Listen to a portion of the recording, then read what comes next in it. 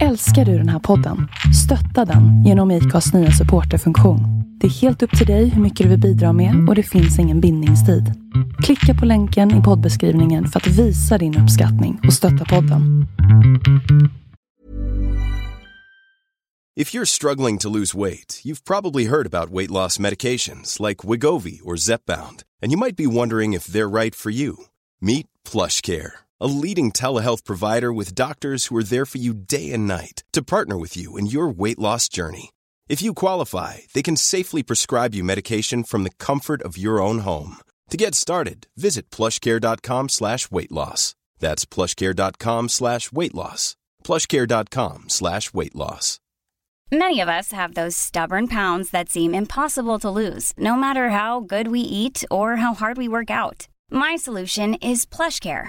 PlushCare is a leading telehealth provider with doctors who are there for you day and night to partner with you in your weight loss journey. They can prescribe FDA-approved weight loss medications like Wegovy and Zepbound for those who qualify. Plus, they accept most insurance plans. To get started, visit plushcare.com/weightloss. That's plushcare.com/weightloss. Ja men tja, nu ska jag börja spela in en podcast här. Jag tänkte börja trycka på räck när jag pratar med folk som vet mycket mer än mig om någonting som jag är intresserad av. En I will call it a podcast och den kommer heta Talking to Experts. Första avsnittet träffar jag Francis Lee, min kompis, och han forskar på något så sjukt spännande som algoritmer. Jag är docent i teknik och social förändring. Just nu så forskar jag på hur algoritmer och nya databehandlingstekniker förändrar hur vi har sjukdomsövervakning. Och jag är sjukt intresserad av hur nya tekniker förändrar hur vi förstår världen. Jag är sociolog och jag är intresserad av hur får vi kunskap av världen. Liksom. Hur blir världen till i våra ögon? Hur lär vi oss om världen? Och i mångt och mycket så är det ju genom tekniker som vi lär oss. Vi lär oss genom tekniska landvinningar, som stetoskopet, röntgenmaskinen, eller som nu så står vi inför liksom en industriell revolution som är datoriseringen och algoritmiseringen av samhället och all den data som finns. Det är en helt ny värld som öppnas. Alltså, det är så spännande. Lyssna själva får ni höra.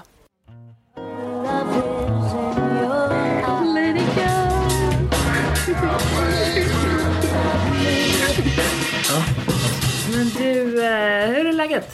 Ja, men det är bra. Det är fint. Jag har gjort massa spännande grejer nu på förmiddagen och läst en massa spännande saker. Så det var roligt. Vadå? Ja, men jag har försökt förstå hur man använder satellitbilder för att förstå var myggan som smittar Zika, hur man använder det. Hur man bearbetar de här satellitbilderna med maskinlärande. För att, vad sa du? För att hitta? För att ta reda på var Zika finns i världen. Förlåt, men jag vet faktiskt inte vad Zika är. Zika är den här sjukdomen som det var massa skriverier om. Kring Rio-olympiaden. Ja. Så den har ju varit en sån här grej som folk har velat... Men hur kan man se det på satellitbilder? Ja, precis. Det är det som är så spännande. Men, berätta. Ja, man använder massa matematik för att försöka förutsäga var miljön är gynnsam för var den här myggan finns. Så man använder sån här, det kallas för maskinlärande nu för tiden. Man använder små program, modeller som får tävla mot varandra om att hitta den liksom bästa sättet att förutsäga var myggan finns i relation till var man har hittat myggan. Matar man de här programmen då med information? Ja. Typ så här har det regnat mycket, här är det torrt, exakt. Här bor det mycket folk, här är det mycket sankmarker. Ja. Så det man gör är, först så samlar ihop en databas med var man har hittat myggan. Ja. Så man tar massa datapunkter i världen. Och man har hittat myggan i Sierra Leone, och i Afrika och Italien, och i Florida och i Sydamerika och så vidare. Så gör man en stor databas av var man har hittat myggan. Och så säger man så här, men låt oss titta på alla de här platserna och jämföra med just det du säger. Alltså regn, vegetation, sol, hur mycket sol det är och så vidare. Och så lägger man ihop allt det här och liksom låter de här algoritmerna tävla mot varandra. Tävla mot varandra i att förutsäga liksom var de här punkterna finns. Så man ger de här algoritmerna, så ger man de punkterna och säger så här finns myggan. Eller man ger dem några punkter. Man ger dem 100 punkter. Och varje punkt är då en informationsgrej. Ja, här har vi hittat myggan. Liksom. Så ger man dem 100 punkter på världen. Här har vi hittat myggan. Och då så ska den ta alla de här satellitdata, som är just det du säger. Det är satellitbilder på liksom, klimat, hur tätt det är med människor och alla de här grejerna. Och så försöker man då få de här algoritmerna eller modellerna att matcha liksom, olika klimatvariabler mot varandra. Så liksom temperatur och regn, hur väl förutsäger det att myggan finns. Jag fattar. Och sen så tar man då och låter olika modeller göra olika viktningar och så är det temperatur som är viktigast. Ja, och sen så slår man ihop alla de data ihop. Och då får man en hög sannolikhet, eller vadå? Då får man en sannolikhetskarta. Så de tävlar inte mot varandra kan man säga, utan de kommer att läggas... Nej, man tar de bästa som är bäst på att förutsäga och lägger ihop dem. Okej, är de bäst på att förutsäga för att de passar... Gör så här, okej, men här matar man på med fakta. Här finns myggan. Och så fakta. Och så får programmen inte veta vad myggan är. De får reda på 100 punkter. Men inte alla punkter. För att man ska fatta, just det. Och då sen så jämför man mot alla punkter och säger, hur funkade det här? Jag fattar. Så... Men, okej. Så man kommer att jobba då, man jobbar både med satellitbilder och med fakta även när... För nu håller ni på att jobba fram ett superprogram för detta, eller vadå? Nej, utan jag är intresserad då av... För det här är ju, man säger så här, olika nya tekniker leder till att man förstår världen på nya sätt. Så när man uppfann röntgen, då så började man se in i kroppen, då förstod man kroppen annorlunda. Och man uppfann stetoskopet, då kunde man liksom lyssna på hjärtat på andra sätt. Då förstår man kroppen på andra sätt. Så det jag är intresserad av är hur nya tekniker växer fram som gör att vi förstår världen annorlunda. Och det som håller på att hända nu, som jag tycker är sjukt spännande, är ju att såna här maskinlärande algoritmer, de sprids överallt. Liksom. Så de här algoritmerna som jag sitter och läser om nu...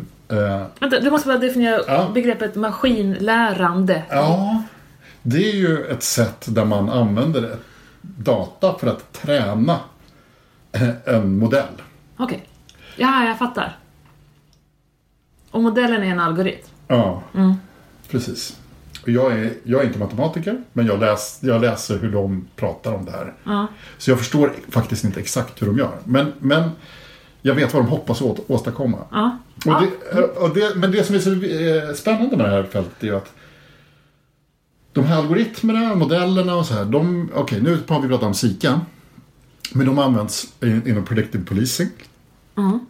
Det vill säga man kan förutsäga vad man tror att brott kommer att ske. Eller man använder det, jag såg att man använder sån här maskinlärande för att ersätta socialtjänstbeslut i Malmö.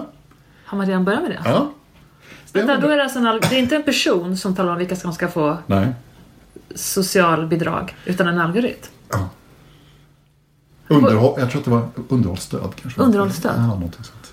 Ett beslut som socialtjänsten vanligtvis tar själva.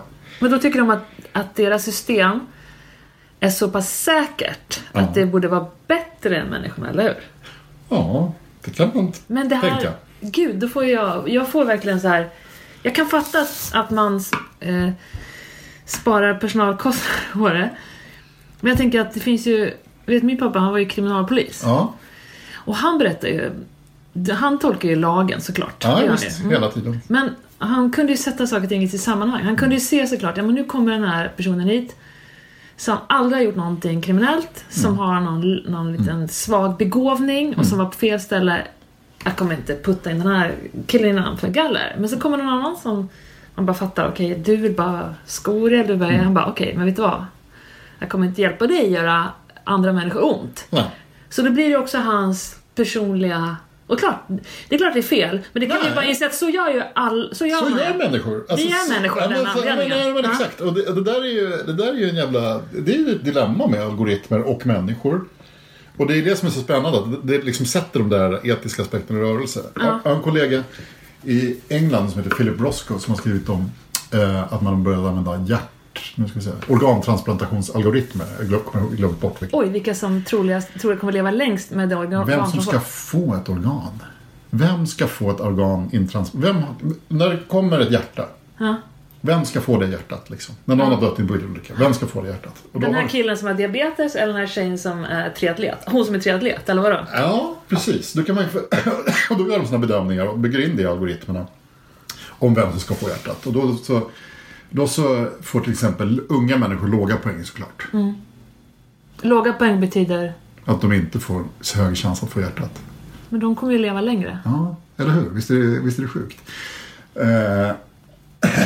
Om man ska vara Asperger about it. Ja, och då är det så att de som har gjort algoritmen tänker att unga människor är mindre ansvariga i att ta sina blockeringsmediciner. Så de får lite lägre poäng. Men gud. Och det där är liksom den typen av antaganden som görs när man bygger algoritmer om världen. Vänta, nej, det är inte så. Grejen är att det är en eller två eller tre eller några personer som gör det antagandet. Ja, exakt. Det är inte så en demokratisk process i ett land till exempel. Nej, absolut. Det är inte som att ska vi rösta i Sverige när algoritmen ska styra vilka... Nej, utan det är några som sitter bara, fan... Exakt. Kåkfarare, nej fan, de får inga hjärtan. Ja. De får ingen andra chans för de som bestämmer det. Så helt enkelt är det här demokratiproblem. Det skulle kunna vara det. Men man skulle också kunna säga att det är mer objektivt. Liksom. Att då gäller det lika för alla. Om man nu tänker att det stämmer det de säger. Att unga människor statistiskt sett är sämre på att ta sina blockerare. Men det som händer är ju också då att människor är ju som vi kommer överens om. De är människor. Så då... det som hände i det här fallet som Philip då har skrivit om är ju att människor som jobbar på såna här transplantationskliniker, de vet ju hur algoritmen fungerar. De lär sig ju det. Och Men hur länge har det här funnits? Det kommer jag inte ihåg. Men har det funnits 10 år eller vad? Jag kommer inte ihåg. Men det har inte funnits 50 år? Nej, det tror jag inte. Och inte... Eller... 5 gissar jag. Kanske 5. Ja, jag gissar. Ja. Det finns diskussioner i Sverige om man ska införa algoritmer för det här. Hörde jag på radio häromdagen. Wow. Ja, förlåt. Ja, personalen vet. Ja, men personalen vet ju vem. Och de tycker att vissa människor är mer liksom värda att få ett hjärta. De tycker det. Men är det inte så då? Ja, skulle Adolf Hitler om han levde på ett hjärta? Ja, exakt. Så de lär sig att så här, fylla i de här formulären som algoritmen arbetar utifrån på rätt sätt. När de hittar en värdig patient.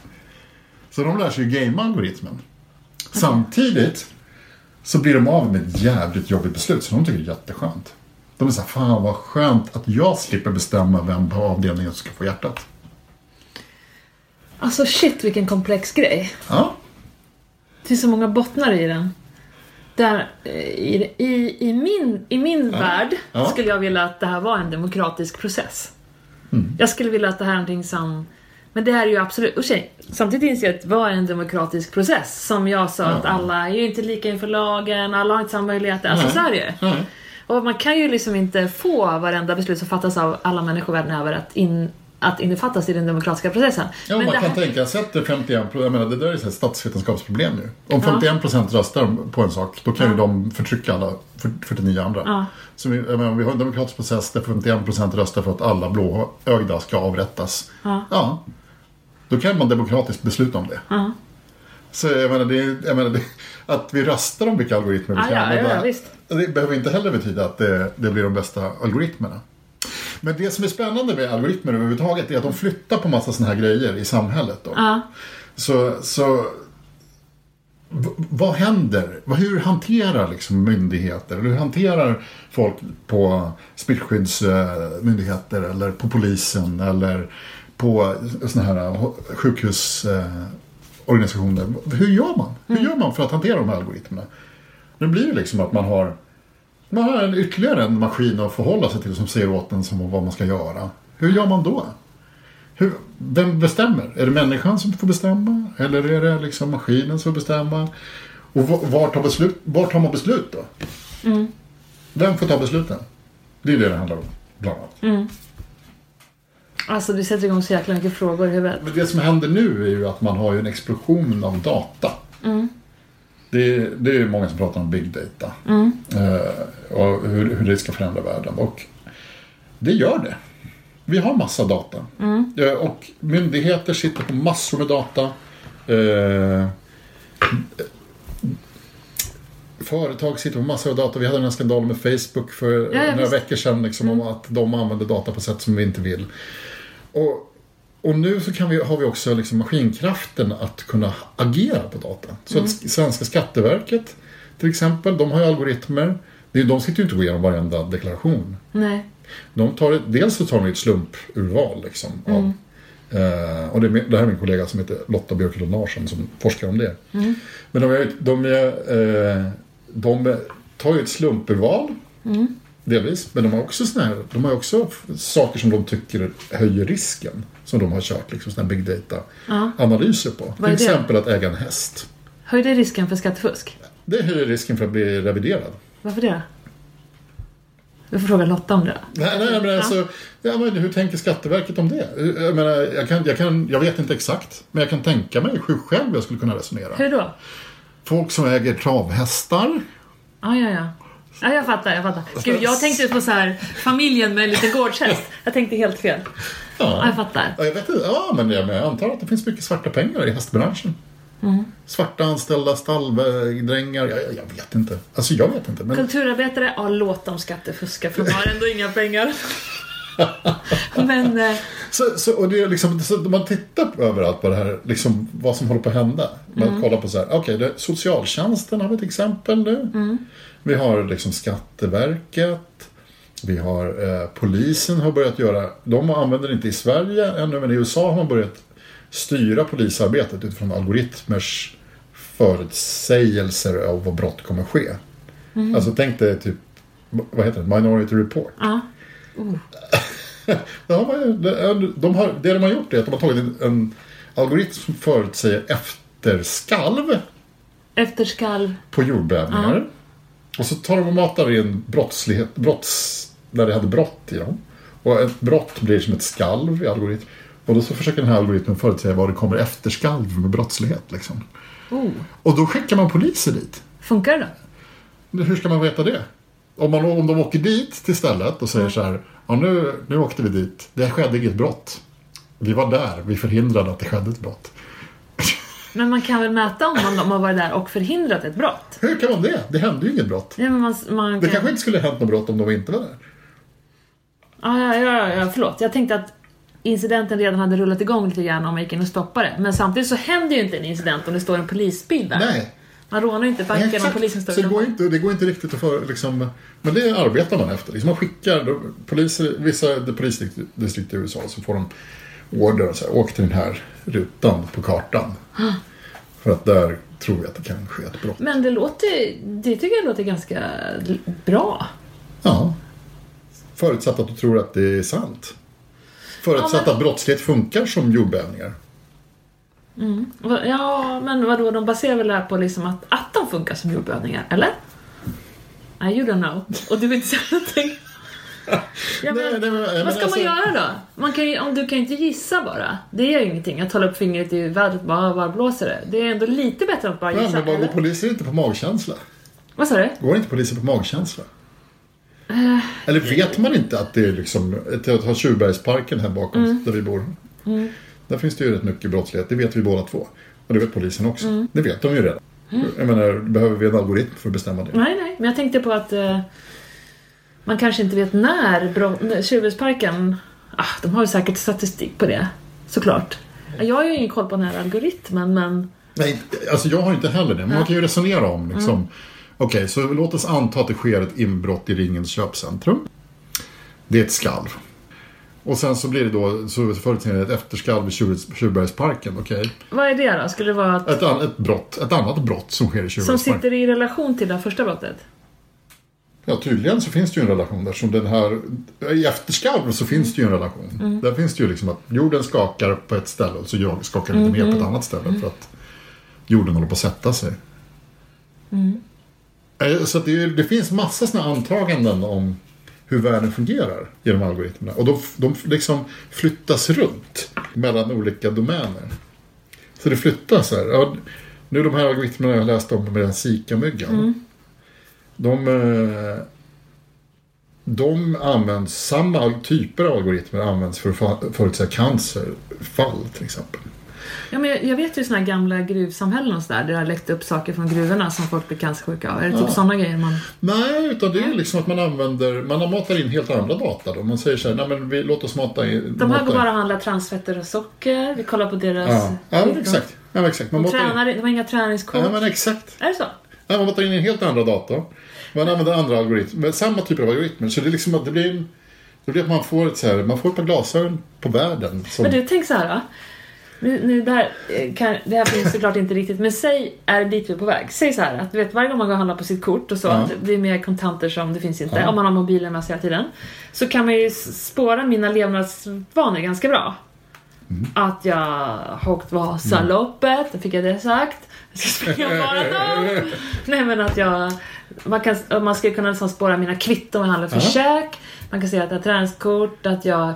Alltså Men har du hört om det här berömda fallet med algoritmen som det var någon köpcenterkedja i USA som körde? Nej. Där de hade liksom tittat på folk handlar. Och så kom de fram till att en person var gravid. Och så skickade de... Du skickar ju en artikel till mig. Så den är ju... Men berätta den. Den handlar ju om en affärskedja då, som har kollat på vad någon handlar. Och sen så har de kommit fram till att en person som bor i ett hus, en tonårsdotter som bor i ett hus, är gravid. Och så skickar de reklam för jag tror, vad var det, blöjor? Kommer du ihåg det? Var det inte någon sån graviditetstest? Ja, graviditetstest eller någonting. Liksom, någonting åt det hållet. Liksom. Och pappan går i taket och blir skitförbannad. Och så visar det sig att nej, men hon var gravid. Och de visste om det innan han visste om det. För att de kunde se vad hon handlade. Ja, det är sjukt. Ja, precis. Det är sjukt. Nej, men det är sjukt. För att jag menar... om man tänker så här, om vi pratar om frivilliga i detta, om vi slänger både demokrati och frivilliga liksom, och jag menar, om du väljer då att leva ett liv som kanske inte är hälsosamt, och då då får du alltså en högre försäkringspremie, du kanske inte får lån, dina barn kanske inte får komma till, alltså det kan ju drabba dig på så många plan. Ja, visst. Och det där är ju försäkringsbolagen, de är ju de bästa i världen på det här. De har alltid hållit på med, även om det inte är big data, de har alltid hållit på med statistisk bearbetning för att förutse risker. Det har de ju. Ja, såklart, det är deras jobb. Ja, så att, jag menar, men det läskiga är ju då vilka nya dataströmmar som blir tillgängliga för dem. Ja, och om det är dataströmmar för precis allt, med tanke på att man handlar på kortet och går med mobiltelefon, så man kan i princip kartlägga att men du har ju tittat på tv här 5 timmar om dagen i ett år. Ja, visst. No way att du får en sjukförsäkring. Nej, precis. Eller kommer alltså det här är ju... Eller bilförsäkring liksom. Och vi ser ju att du har kört hem från krogen full. Ja, du har ju tagit en mellanöl här. Vi har ju sett att du köpte en mellanöl på krogen. Det har vi sett. Och vi ser nu att du körde hem en timme senare. Det här är riskbeteende. Vi tänker inte... Snacka om storebror ser dig. Eller du, om man ska, du vet det här med att ungdomars drickande har minskat för att man filmar varandra med biltelefonen. Ja, det visste jag inte. Jo, men alltså jag hörde det bara. Det kan ju vara någon säg. Men att man vill liksom inte vara full och någon ska filma en. Nej, så man vill känna sig övervakad. Man vill hålla koll på vad man håller på med. Så vilket har bidragit till att vi brännvinsbältesbor, nya generationer som kommer dricker mindre än vad vi har gjort. Det här är bara min... Jag har bara hört det. Det var ju en bra effekt av storsamhället. Eller är det en dålig effekt? De kommer aldrig gå på några nitar. De kommer aldrig bli fulla och liksom vakna upp i ett dik och bara... Vad har hänt? Utan de kommer ju bara gå igenom livet helt kontrollerade. Ja, just. Postbilen står där och tutar om man får åka med postbilen. En kompis till mig, inte jag. Nej. Och jag har aldrig legat i diket. Men vad heter det? Ja, jag vet inte. Det här är ju skitkluriga frågor.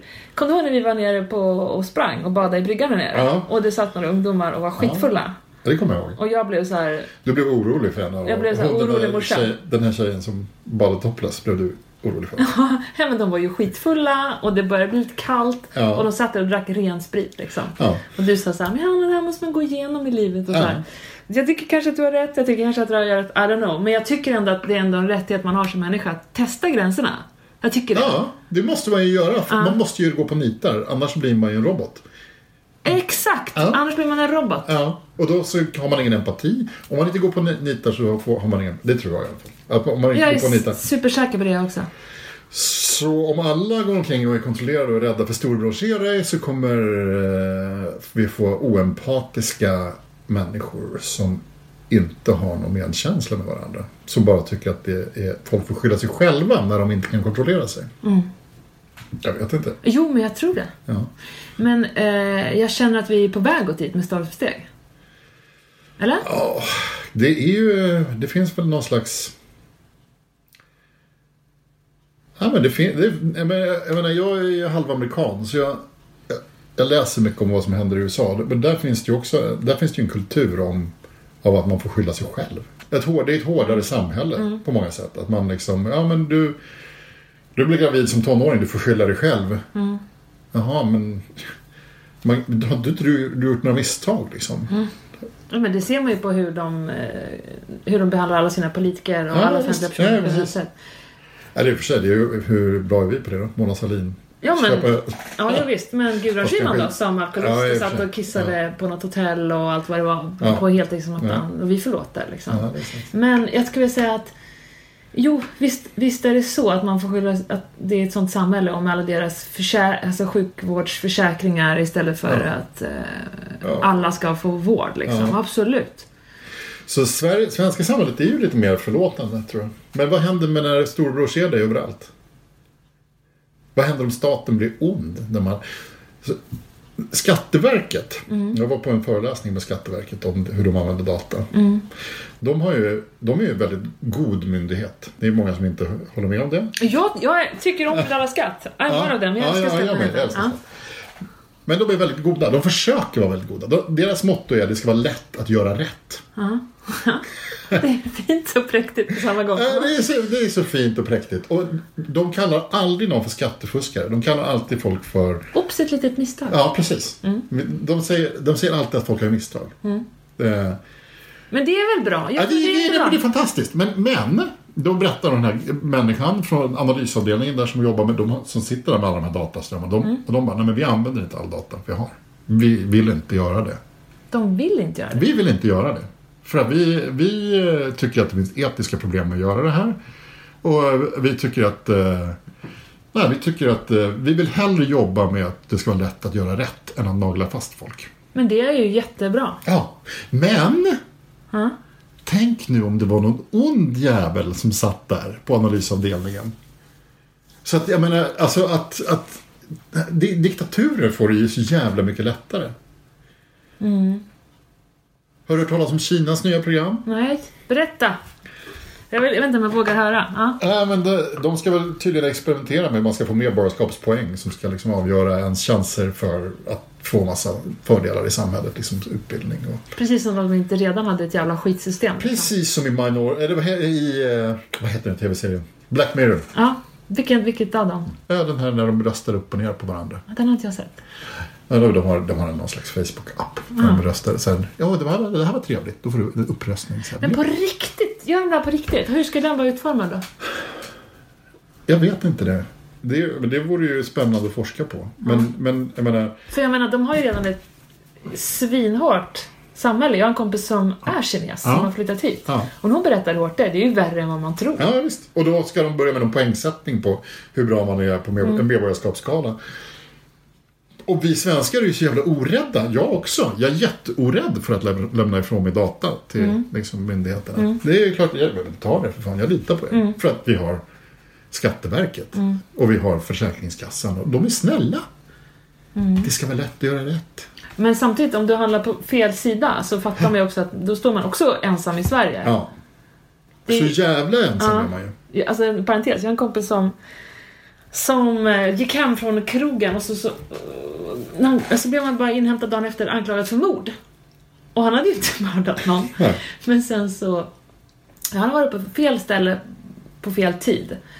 Och de hade bara gripit honom och han tog för givet att jag kommer ju åka ut. Men tiden gick. Och liksom bevisen pekade för honom. Och jag kommer inte längre han var liksom häktad, men det var ganska länge. Och då han fick ändå smak på det här. Ja, exakt. Jag blev inkallad, det var ett mord i Linköping. dubbelmord när barn blev mördad precis bredvid där jag bodde. Och du blev inkallad.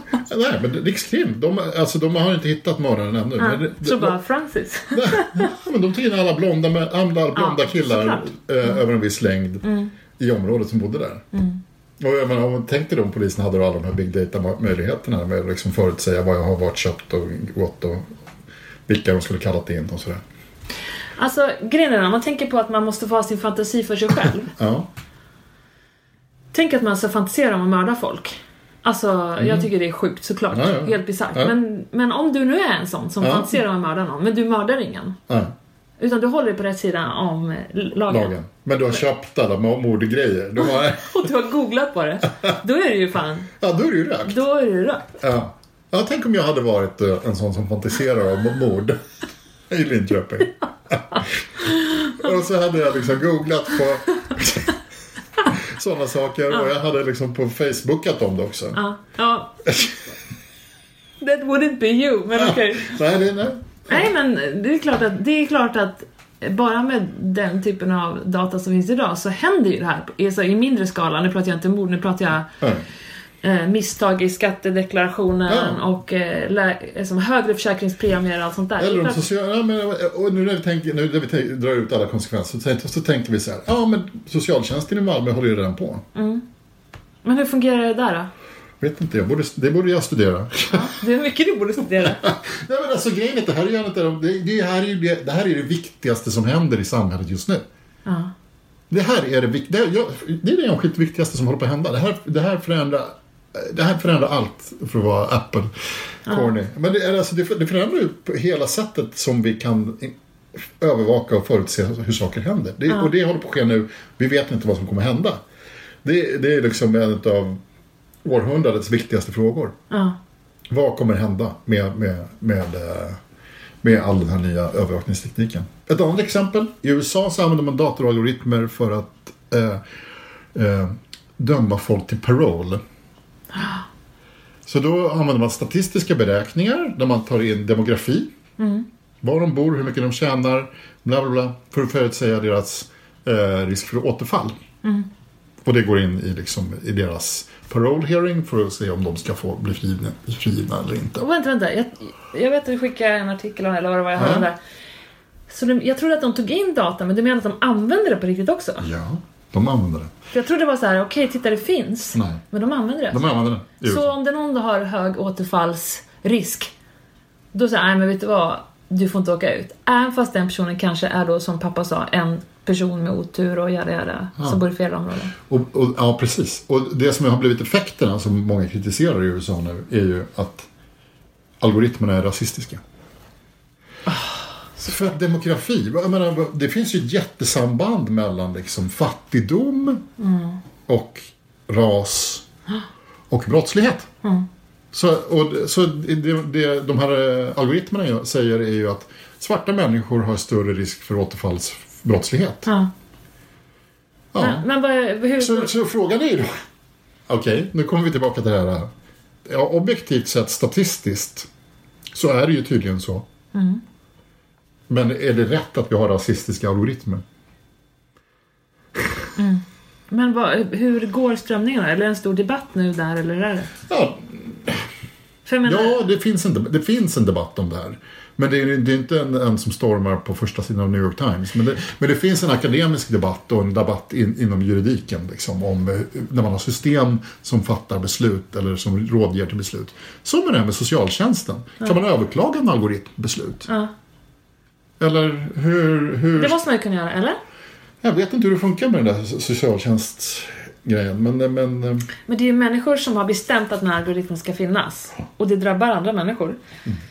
Någon måste kunna stå till svars för det. Någon måste stå till svars för att jag använder den här algoritmen för att fatta det här beslutet som rör den här personen. Då är det den personen som ska stå till svars. Ja. Och det blir ju någon chef då liksom. Ja, och vem är ansvarig då för vad en algoritm gör? Det var några konstnärer i Schweiz som ville undersöka den frågan. Så de gav en algoritm ett kreditkort. Och så gav de en algoritm med tillgång till Darknet. Oj, gud vad spännande. Och så fick den handla på Darknet. Och den köpte lite knark och lite vapen. Och lite porr. Och lite så här vanliga grejer bara. Så. Och sen så kom det upp till domstolen i Schweiz. Och då var ju frågan så här: vem är ansvarig? Men de här liksom, konstnärerna, de hade inte sagt gå och köp vapen och knark. Nej. Utan de hade ju sagt gå och handla. Hur blev det då? Vad blev det? Nej, de bedömde att det var konstnärerna som... Det skulle jag bedöma. Vad var domare? Ja, okej. Då tar vi nästa exempel.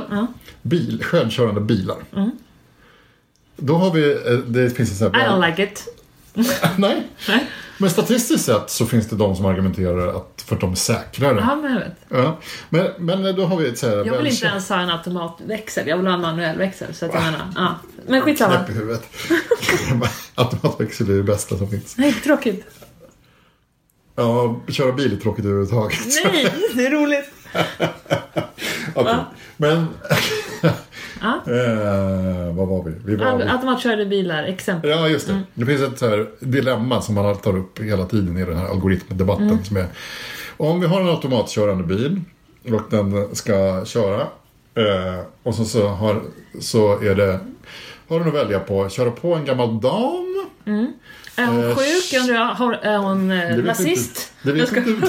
Ja, bilen kanske vet det om 100 år. Men just nu vet inte bilen det. Det vet bara att det är en människa där kanske.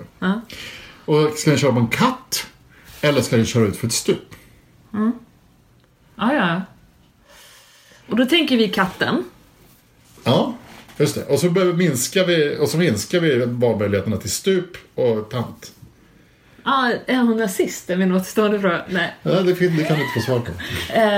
Stup och tant. Vad skulle du gjort om du körde bilen själv? Du skulle ha kört ner för stupet, det tror jag man gör. Ingen aning.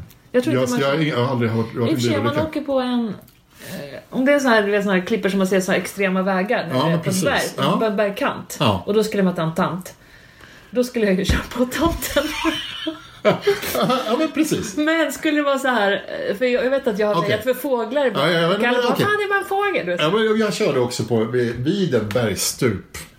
Och såg det bergstupet och kör på en sån här holy fuck, jag kommer ramla ner här snart. Och åka 100 meter och hinna tänka hur plågsam min död kommer bli innan jag slår i backen. Och så har jag valet att klippa den här tanten eller köra ner hela min familj i... man har familj med det. Ja, men vi experimenterar här.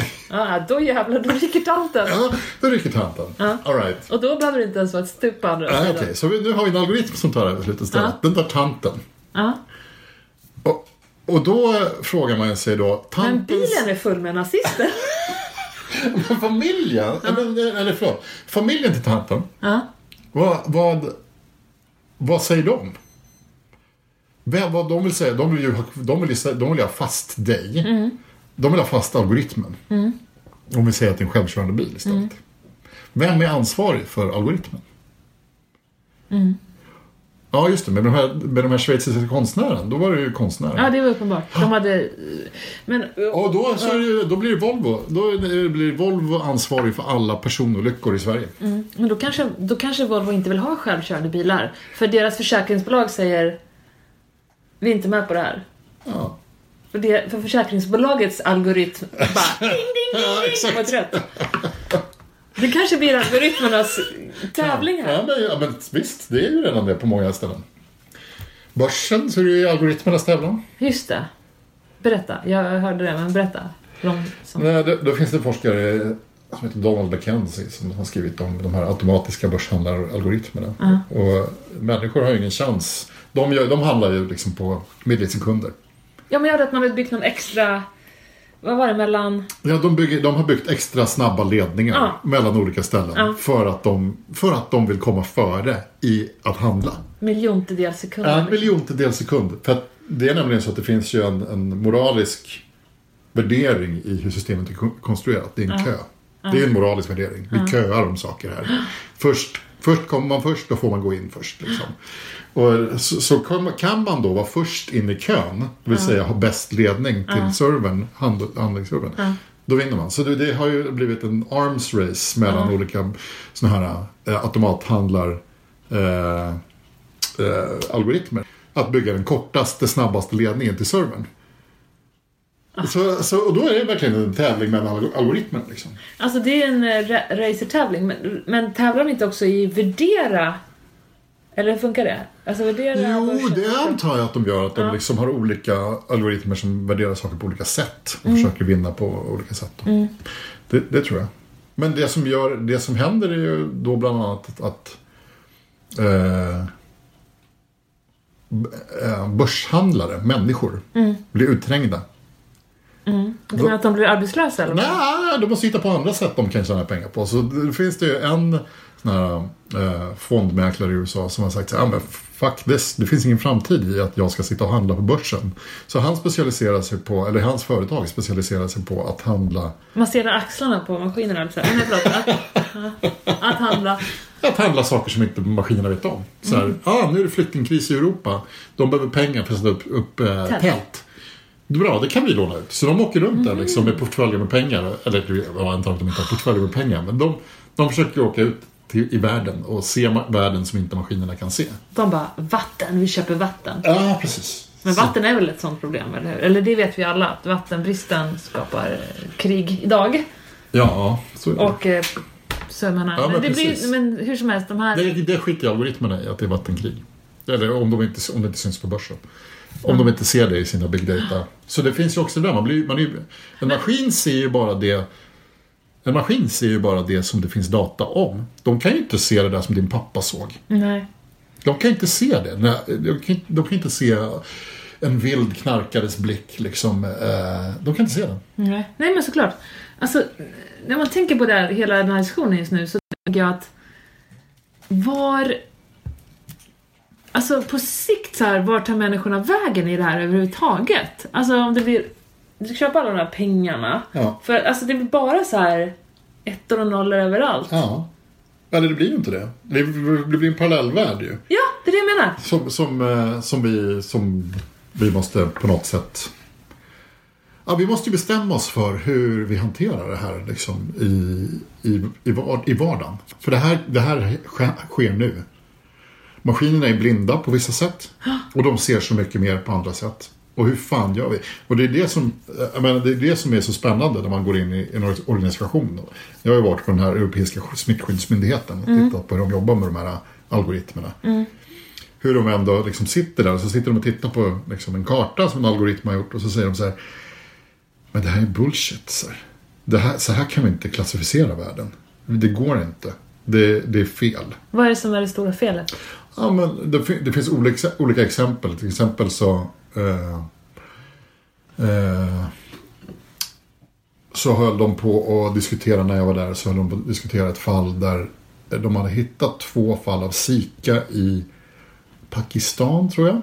Och då tyckte algoritmen att hela Pakistan och hela Indien var en Zika-härd liksom. Och det är liksom över 1 miljard människor som då blir klassade som en riskzon av liksom WHO. Men är inte det som en version av den algoritmen då? Att den kommer att bli bättre?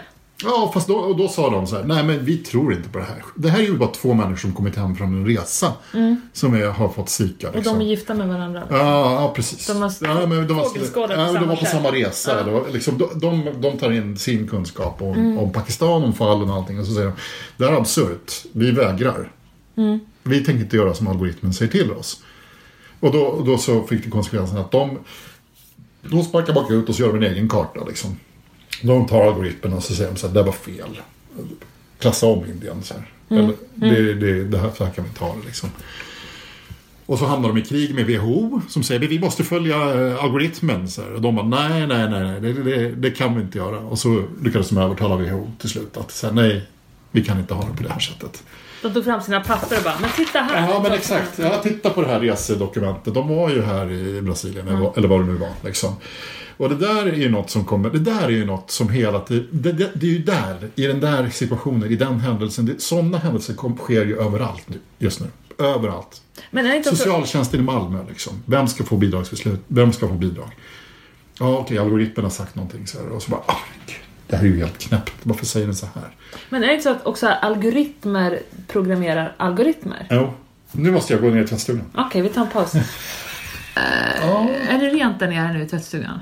Ja, nu är det är snart rent där. Ja. Du får lite närmare. Ja, absolut. Nej, men jag tänkte på, vi pratar om algoritmer som programmerar algoritmer. Ja. Och jag bara tänker på, vi pratade lite nere i tvättstugan också, att det här, du sa det här är den viktigaste frågan i världen just nu. Just det. Ja, men det sa jag tidigare också. Men jag tänker på, när jag hörde dig prata så det bara ploppar upp så här sjukt mycket frågetecken i huvudet. Och orosmoln. Och så förstår jag såklart att det finns ju så stora fördelar. Och det är de som gör att det här fortsätter utvecklas. Ja. Men det vi snackade om i tvättstugan som jag tyckte var, som är viktigt, tycker jag. Det är ju, vi snackade om de här människorna som liksom sitter och säger att nej men vadå, vi kan inte kolla hela Indien som en Zika-kontinent. Liksom, 1 miljard människor på grund av att det är 2 som är sjuka. Och jag tänker att det är ju där våran framtid bestäms. Liksom. Hur integrerar vi algoritmerna med vårt samhälle idag? Och ta sms-lån som exempel. Det är ju en superbekväm innovation. Jag vet att jag själv höjde min kreditgräns här om natten för att vi skulle hyra en sommarbil. Och då så jag behövde upp med några tusen på kreditkortet. Och, asbekvämt. Jag skickar ett mess och så får jag ett svar. Det är fantastiskt. Men jag är en sån människa som betalar mina kreditkortsräkningar varje månad. Har aldrig någon kreditkortsskulder över. Men vilka är det som tar sms-lån liksom? Ja, det är ju de som inte borde ta lån överhuvudtaget. Nej, det har ju sett på Lyxfällan. Ja, men exakt. Och där är ju den här frågan liksom, var är det människorna som sitter och gör bedömningen? Var ska de sitta? Om hela samhället bara blir automatiserat. Det finns ju så otrolig liksom, bekvämlighet och makt. Jag blir ju asirriterad om jag ska behöva liksom, ringa någon för att få tag på någonting. Eller om man ska liksom, behöva gå iväg för att köpa någonting. Allting ska man kunna ske liksom, automatiskt här och nu. Och vi vill ju det. För att vi ska kunna sitta och dö ensamma och själva i våra lägenheter till slut. I get it. Eller för att vi ska kunna lägga ner mer tid på våra barn. Få att kramas med vår familj. Ja, liksom. Visst. Orienterat. Ja, men absolut. Visst. Ja. Jo, visst. Men sen så vad är det vi vilja att liksom ge bort till en algoritm? Vad är det som är liksom, vad är vi villiga? Vilken information är vi villiga att ge bort? Vilka beslut är vi villiga att ge bort? Under vilka premisser? Är det bra att hjärttransplantationsalgoritmer bestämmer vem som ska få ett hjärta? Är det bra att socialtjänstbeslut tas av en algoritm? Vi tycker ju att det är bra att hjärttransplantationsbeslut tas av en algoritm. Om det ger skattepengar till våra intressen, men om det är min släkting som ska få ett hjärta och inte får det för att den personen inte kvalar in i algoritmen. Ja, eller vi ser oss i alla fall lite grann som kanske inte är supergamla ännu. Nej, fan, vi är unga. Ja, vi är unga, exakt. Ja. Så vi blir ju chockade över att det är någon som säger nej men unga människor tar inte blockerarna. Vi tycker ju, alla som jag har föreläst för om det här med de här hjärttransplantationsalgoritmerna blir lika chockade när jag tar upp det här att nej men de unga får dåliga poäng. Ja, såklart. Och det är liksom... Ja. Men du, är det inte så generellt sett att vi som du var inne på, vi vill förenkla vårt liv liksom till varje pris. Ja.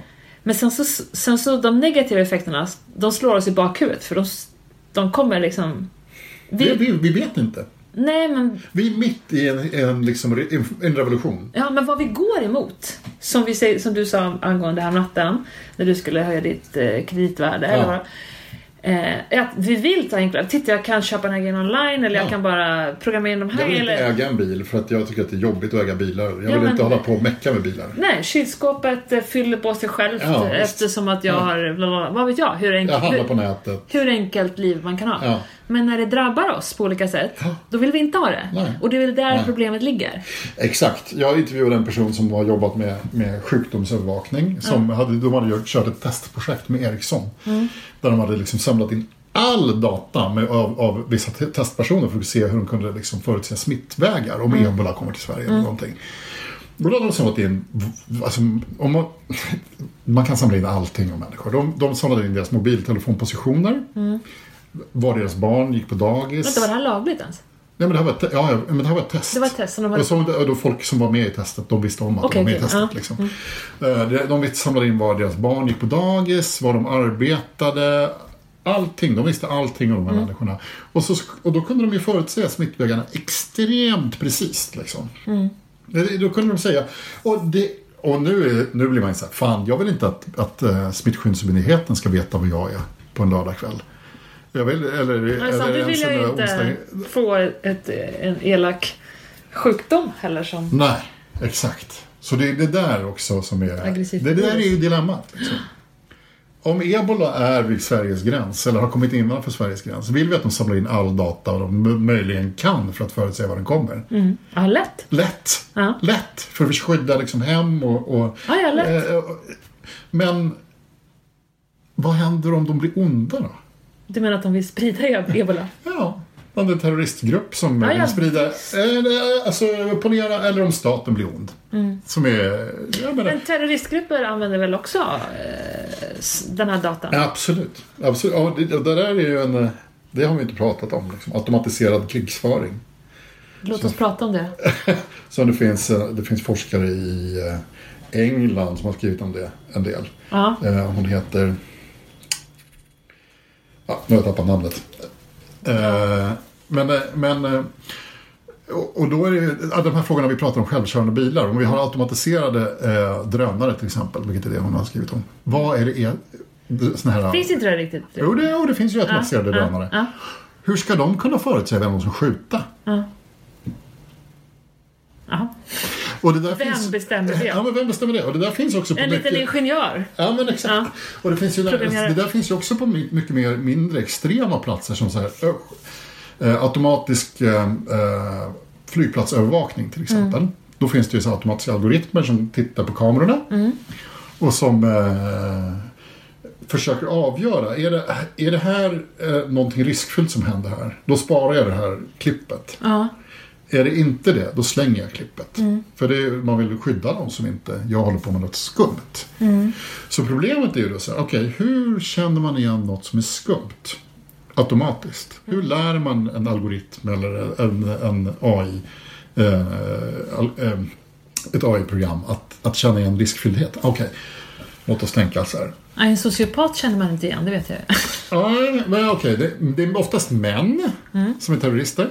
Det vet vi ju. Ja, fortfarande är det ju det faktiskt. Ja visst. Så då ska det vara en flagga för att det är mer riskfyllt att det är män. Det är en man på bilden här. Om vi tittar statistiskt, vilken hudfärg har terrorister? Hur ska vi, jag vet inte det, jag har ingen aning.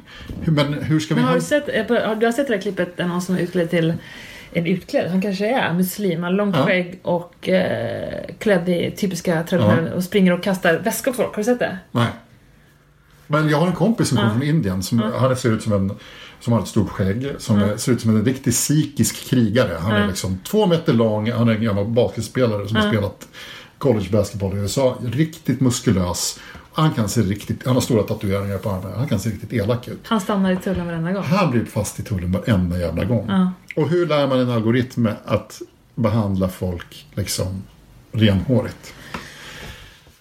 Alltså, om en algoritm på något sätt skulle... För hans del kanske det skulle vara bättre att vara en algoritm. Ja. För det skulle baseras på var han har varit, vad han så här, om du pluggade där är rekryterades... Han har årsinkomst, bla bla. Han har ett parfymföretag. Så att jag menar, om man tittar på honom, om man skulle göra big data på honom, så kanske man skulle inse att han omnämns i modemagasin hela tiden. Och liksom får vara med på reportage om liksom the up and coming liksom, parfymföretaget. Kanske skulle han inte bli stoppad lika många gånger om det var en algoritm som gjorde det, för att folk är rasister. Men du menar inte bara en algoritm som stoppar och inte någon? Så jag menar, det finns ju... Alltså, det är så komplicerat. Ja, men visst. Ja. Alltså, och då är det ju liksom... Då är frågan, okej, vill vi ha människor som tar besluten? Ja, det vill vi ju. Vi vågar inte riktigt låta robotarna liksom men samtidigt kan vi kolla historiskt sett vad vi människor har fattat fantastiska beslut. Ja, vad har vi för jävla track record? Liksom. Nej, det är fan... Så kanske är det bättre att socialtjänsten sköts av algoritmer. Fast du sa ju just att de som jobbar med det, de lär ju sig att stoppa in rätt siffror i algoritmer. Rätt siffror i algoritmer. För att det ska gynna... För att de ska bli som de vill. Den människan bakom ska gynnas av. Ja. Skatteverket, de håller ju på att mecka en massa med det där liksom information till de som reviderar folk. Till exempel så de får en flagga på någon är mer riskfylld för att de har en häst. Då så ger de... Alexander Bard, han har väl en massa hästar. Han får en flagga. Han får en flagga. Ja. Alexander Bard får en hästflagga. Liksom. Ja. Och sen så, men då vill de inte riktigt ge informationen om att han fick en flagga för att han har hästar. För att då skulle revisorerna bara kolla på allting med hästar. Liksom. Alltså blir det som en varning till revisorerna. Bara shit, den här måste vi... Men så funkar inte riskprediktioner. Det är liksom, det finns en korrelation mellan hästar och fusk. Men fusket kanske inte är med hästarna. Fusket är kanske med något annat. Så att det... så de vill inte informera revisorerna om att det är hästflaggan som har liksom sagt åt dem, gå och göra det här. Så, ja. Och hur agerar man då på såna här konstiga saker? Obama använder ju algoritmer för att välja ut folk, inte för att revidera dem eller så, men under valkampanjen så använder man algoritmer för att liksom välja ut folk att ringa eller gå och träffa så. Och då använder de såna här big data-algoritmer. Och då blir det så här, okej. Vi kan se att det finns ett samband mellan att folk köper hjärtformade eller stjärnformade chips och att de är demokrater och vill rösta på Obama. Vad är ett samband som du såg?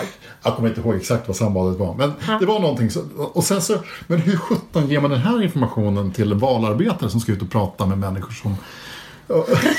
Stockholm i affären. Hejsan, jag ser att du håller en stjärnchips. Vill du prata om Obama? Nej, hur approcherar man den diskussionen? Den är inte så tung liksom, den approachen. Så det finns ju också massor. Ja, det är ju också lustigt att varför skulle man ens behöva algoritmer för det? Jag menar, hur många pratar de med? Ja, men jag tar hela den här skandalen med Facebook nu. Ja, visst. Det är ju att jag fick ett samtal i förrgår från Nya Tider. Som är rasisttidningen i Sverige. Och de sa så här, vi ser att du har läst artiklar från oss. Ja. Och jag blev jättenyfiken. Så här, hur fan vet de det? Så här. Så jag började fråga lite. Så här, de visste inte vem de ringde? Nej, de visste inte vem de ringde. De ringde ju bara någon som de hade fått en algoritm hade sagt åt dem att ringa mig. Och då är det att jag har klickat på någon länk och läst någonting på Fria Tider på Facebook. Och de har sett att jag har klickat på den länken. De har köpt den informationen från Facebook. Och så har de tagit reda på mitt telefonnummer och så har de ringt mig. Vad vill de då? Nej, de ville att jag skulle prenumerera på tidningen. Och då så sa jag... Du bara, jag känner inte för stött er ekonomiskt. Nej, jag sa att jag löste det nog för att jag var arg. Ja. Så att du ringer nog till fel person. Så, men... Jo, men sådär, men klart, det där vet vi nu att det är så det funkar liksom. Man blir ju ibland känns det som att man liksom blir chockad över att man tänker på någonting och så dyker det upp i reklamflödet. Men jag hörde att om du och jag sitter bredvid varandra så kan våra telefoner... Alltså det här är ju så spännande. Det uppstår ju också en hela liksom legender om hur algoritmer fungerar liksom. Det uppstår ju sådana liksom, berättelser. Jag har ju själv varit med och så här sett, jag har pratat med någon 1000 och natt algoritmerna. Ja, men visst. Ja, men jag har suttit och snackat med någon så här om jag vet inte vad det var någon yoga kanske eller meditation eller någonting. Och så fick jag reklam på Facebook om yoga eller meditation liksom. Och jag bara, holy shit, Facebook lyssnar på det jag säger liksom. Men det gör de inte. Det finns massa sådana här datavetare som har gått in i deras algoritmer och tittat sen. Nej, de lyssnar inte på det vi säger. Men det som är spännande är att det uppstår ju hela legender om liksom... Såklart! Ja, visst, kring häxeriet. Ja, algoritmhäxeriet. There we go! That's the story. Och då är det så här, hur ska vi tolka det här med hästarna? Hur ska vi tolka det här med de här stjärnformade chipsen? Ja, då uppstår det gärna så här tolkningar som vi gör. Ja, vi är tillbaka. We're back. Nej, men jag tänkte på... Men du, vad ska vi göra då? Hur ska vi agera? För att det här sker, det här är liksom en tsunami. Ja. För det sker ju överallt. Ja. Och jag menar, å ena sidan känner jag att jag skulle kunna bli livrädd. Ja. Men varför ska du bli det? Nej, jag vet inte. Men det är bara så här... Nej, men det enda vi vet är att... Tappa kontrollen liksom. Den mänskliga kontrollen. Jag vet inte. Och just att algoritmer programmerar algoritmer som tävlar mot varandra. Alltså... Eller hur kommer vi människor att ha kontroll på det här? Det känner jag mig kanske lite orolig för när du pratar. Nej, men jag är inte så orolig för det. Nej. Alltså, nej, för att jag menar, när jag har varit ut en fältstudier på folk som jobbar med algoritmer så är det smarta, kloka människor. De är smarta, de är kloka och de gör hela tiden sitt bästa för att det ska bli bra. Så att ha kloka människor som är i kontroll hela tiden, det är ju det som vi behöver ha. Och sen så kommer det ju ske misstag. Jag menar, hur utvecklades sjöfartssäkerheten? Den utvecklades genom att vi hade båtar som sjönk. Det var så den utvecklades. Vi hade, efter Titanic blev det lag om att ha flera livbåtar och så vidare och så vidare och så vidare. Och det kommer vara algoritmer som löper amok. Det kommer ske algoritmiska katastrofer. Då har ju redan skett bilolyckor med algoritmer. Och den här börskatastrofen var 2006 när det bara försvann massa pengar från börsen för att då algoritm. Ja, det kommer inte jag ihåg. Men det försvann väl hur mycket pengar som helst som bara så kan det säkert varit. Liksom att någon algoritm bestämde att nej, nu flyttar vi de här. Nu flyttar vi de här pengarna ifrån börsen och gör något annat av dem. Jag kommer inte ihåg det exempel. Jag kommer inte ihåg, jag vet att det var mycket pengar. Ja, men alltså börsen absolut, algoritmiska börskrascher. De har ju börjat implementera såna här stopplagar, de stoppar när det faller för fort. Så det liksom, då stänger börsen bara, klick, nu stänger vi. Jag läste ju att när Michael Jackson dog, då var det så många som googlade på att Michael Jackson död. Ja. Så att Google, de hade ju något sånt varningssystem som trodde att det var en attack. Så de stängde ju av det. Så när man googlade på det så fick man ju så här... Ja. Men det kommer ske massa katastrofer både på personlig nivå, på nationell nivå, på global nivå med de algoritmerna. Det kommer ske misstag i socialtjänsten i Malmö. Men polisen kommer göra felbedömningar på grund av algoritmer. Det kommer ske misstag. Men det får vi leva med. Så har ju alltid teknikutvecklingen varit. Det har varit krascher med bilar. Det finns vissa risker vi får leva med liksom. Men man har inte läst om det än. Det har inte varit så här, Eva Nilsson blev orättvist bedömd av en algoritm och fick inte sin... Nej, men den här debatten om lagstiftningen i USA då, med de här, ja, den finns det ju en debatt om i juristkretsar och sådär. Och det är ju en del av liksom den debatten. Det finns alltid en Tesla i media liksom med media hela tiden, och Tesla har haft några krockar. Varje krock de har med sin självkörande bil blir ju med, vad är det de heter, lane holders eller någonting heter de här algoritmerna. Varje sån liksom händelse blir jättestora nyheter, men det sker ju såklart sådana saker hela tiden, överallt. Eller är det så att vi inte vet idag att det är algoritmer som ligger bakom någonting? Och så är det ju också. Vi vet ju, du vet ju inte att en karta på Folkhälsomyndigheten är skapad av satellitbilder från rymden. Nej. Du vet ju när du tittar på reserekommendationer för att åka till Brasilien och de här vaccinerna, då vet ju inte du att de här områdena är färre som riskfyllda för att de har tagit klimatdata från en satellit som de har algoritmbearbetat. Det är hela tiden så möts vi av algoritmisk information. Ja, men det vet jag. Och rekommendationer och hela den biten. Men jag tänker mer, om du verkligen blir drabbad, du får ingen... Du får inte den här försäkringen som du vill ha, eller du blir orättvist behandlad. Ja, polisen tar dig. Eller polisen tar dig. Ja. Och sen kanske jag tänker mig att man som myndighet eller organisation kanske mörkar att en algoritm som har fattat beslut som man låtsas att det är en mänsklig. Ja, så kan det visst. Så kan det absolut ske. Människor är ju sådana. Så att ja, men för att man skulle tycka obehagligt om man blev bedömd av en algoritm och det gick ut över den. Då skulle man ju bara, men vad är det här? Det är inte ens en människa som har suttit här. Men det tycker man inte. Jag tyckte inte det var obehagligt när jag skickade det här smset om... Nej, men det var ju till din fördel. Du ville göra det. Jag ville ha det. De här fångarna i USA till exempel, vet de om att de inte får bli frisläppta för att... Nej, det tror jag inte. Nej. Så nej, men det är en poäng. Det kanske alltså transparens liksom, det kanske kommer det dyka upp liksom så här konsumentlagstiftning om att man måste ha algoritmmärkning på sina produkter. Det är en algoritm som fattar det här beslutet, bara så du vet liksom. Om du matar in de här uppgifterna så kommer du att spara dem för evighet. Och det, jag menar, den här nya lagstiftningen som vi alla har blivit spammade om de senaste veckorna. GDPR. Helt sjukt. Ja, det är helt bisarrt. Man bara, har jag kontakt med det här företaget överhuvudtaget? Ja, men eller hur? Ja, men den är ju ett slags resultat av att EU har sett att vad händer med våra medborgares liksom, data i världen? Vad gör Google med all data? Vad gör Facebook med all data? Så det kommer alltid finnas en reaktion liksom, lagstiftningsmässigt eller liksom, samhällsmässigt, normmässigt vad vi tycker är okej liksom. Men hur långt kan du se att en människa ska komma ifrån ett beslut som fattas? Förstår jag menar? Liksom, hur nära är det från människa till människa att ett beslut fattas? Eller liksom, förstår du min fråga? Ja, frågar du så här, hur långt är det mellan människorna som ja, precis. Ja, men det är, alltså, och hur långt kan det liksom bli? Det kan bli hur sjukt långt. Det är det som är så bisarrt liksom. Och det gör ju att det är svårt att vara expert. De här människorna på Europeiska smittskyddsmyndigheten som jag har studerat då, de är ju ofta läkare eller epidemiologer och sen så sitter de och bedömer såna här algoritmer som spottar ur sig sjukdomsrisker globalt.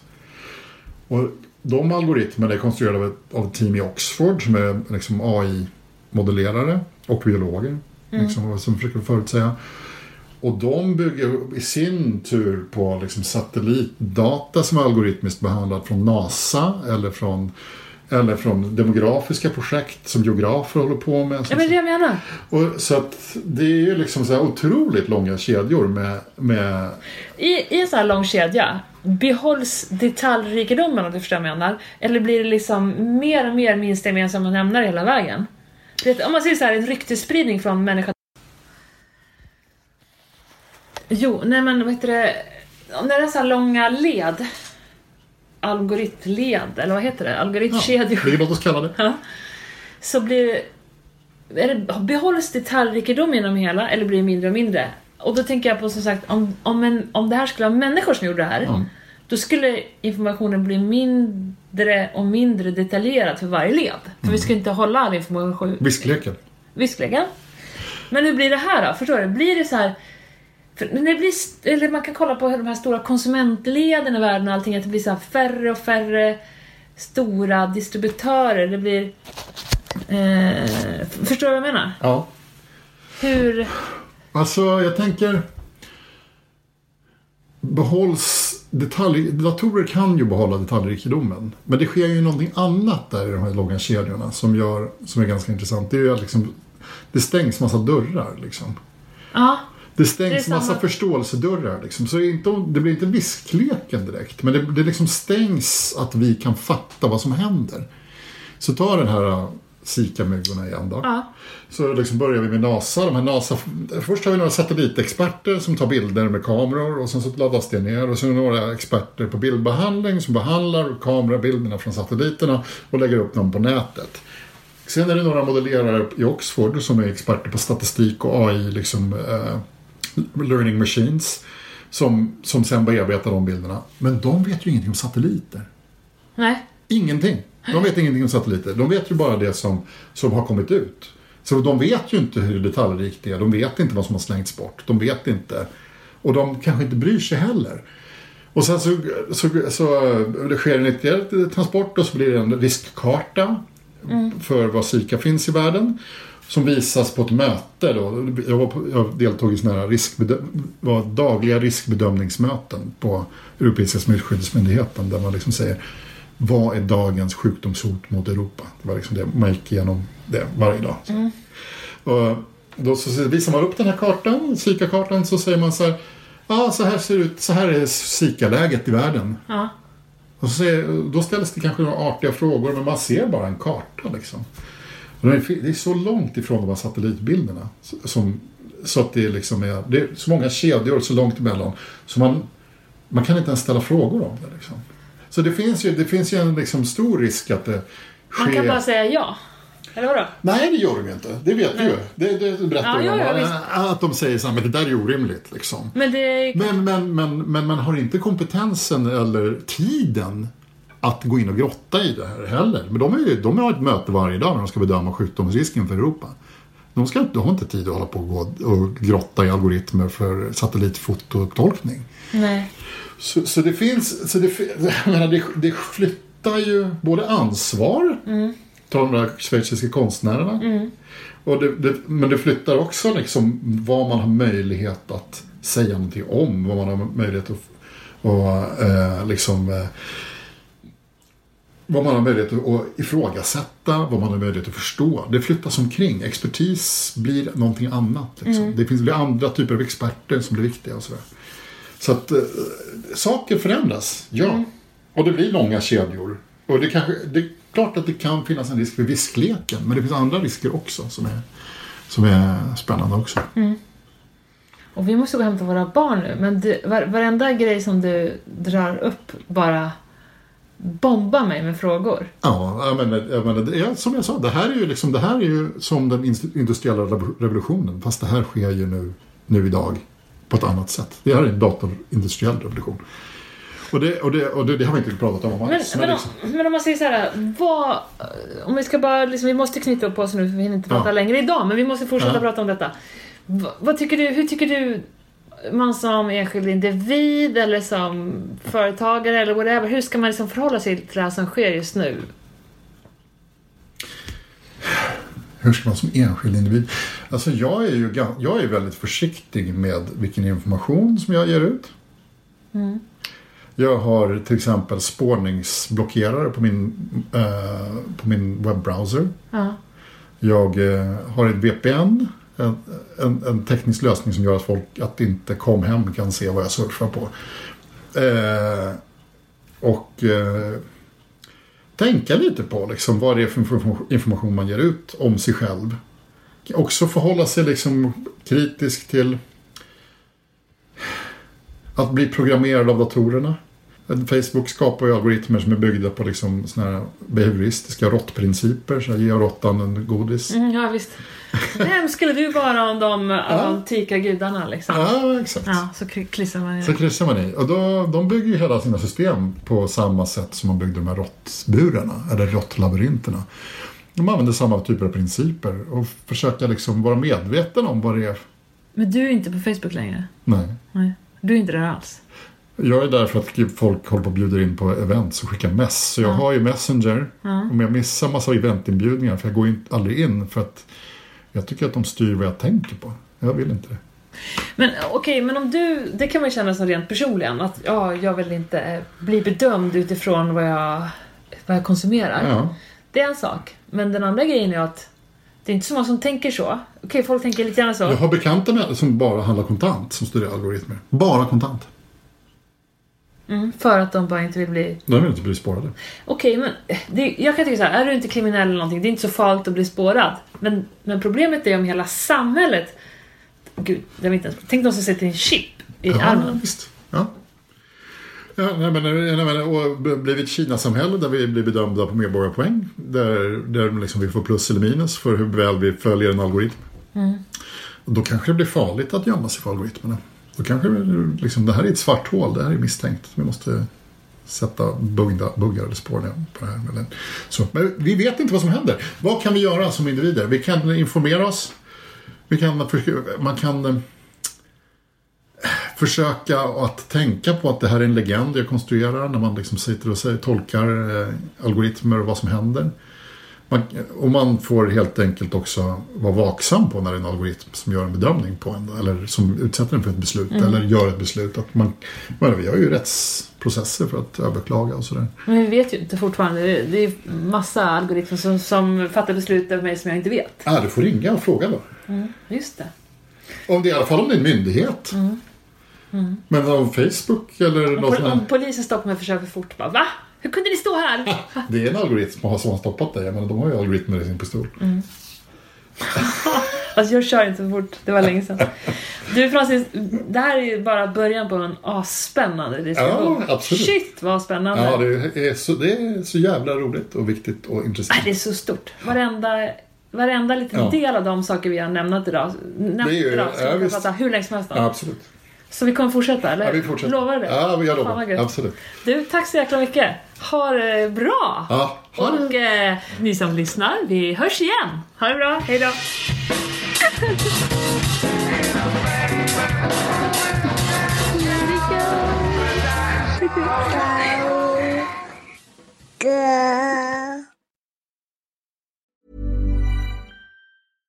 Want flexibility? Take yoga. Want flexibility with your health insurance? Check out United Healthcare Insurance Plans. Underwritten by Golden Rule Insurance Company, they offer flexible, budget-friendly medical, dental, and vision coverage that may be right for you. More at uh1.com. Even when we're on a budget, we still deserve nice things. Quince is a place to scoop up stunning high-end goods for 50 to 80% less than similar brands. They have buttery soft cashmere sweaters starting at $50, luxurious Italian leather bags, and so much more. Plus, Quince only works with factories that use safe, ethical, and responsible manufacturing. Get the high-end goods you'll love without the high price tag with Quince. Go to quince.com/style for free shipping and 365-day returns.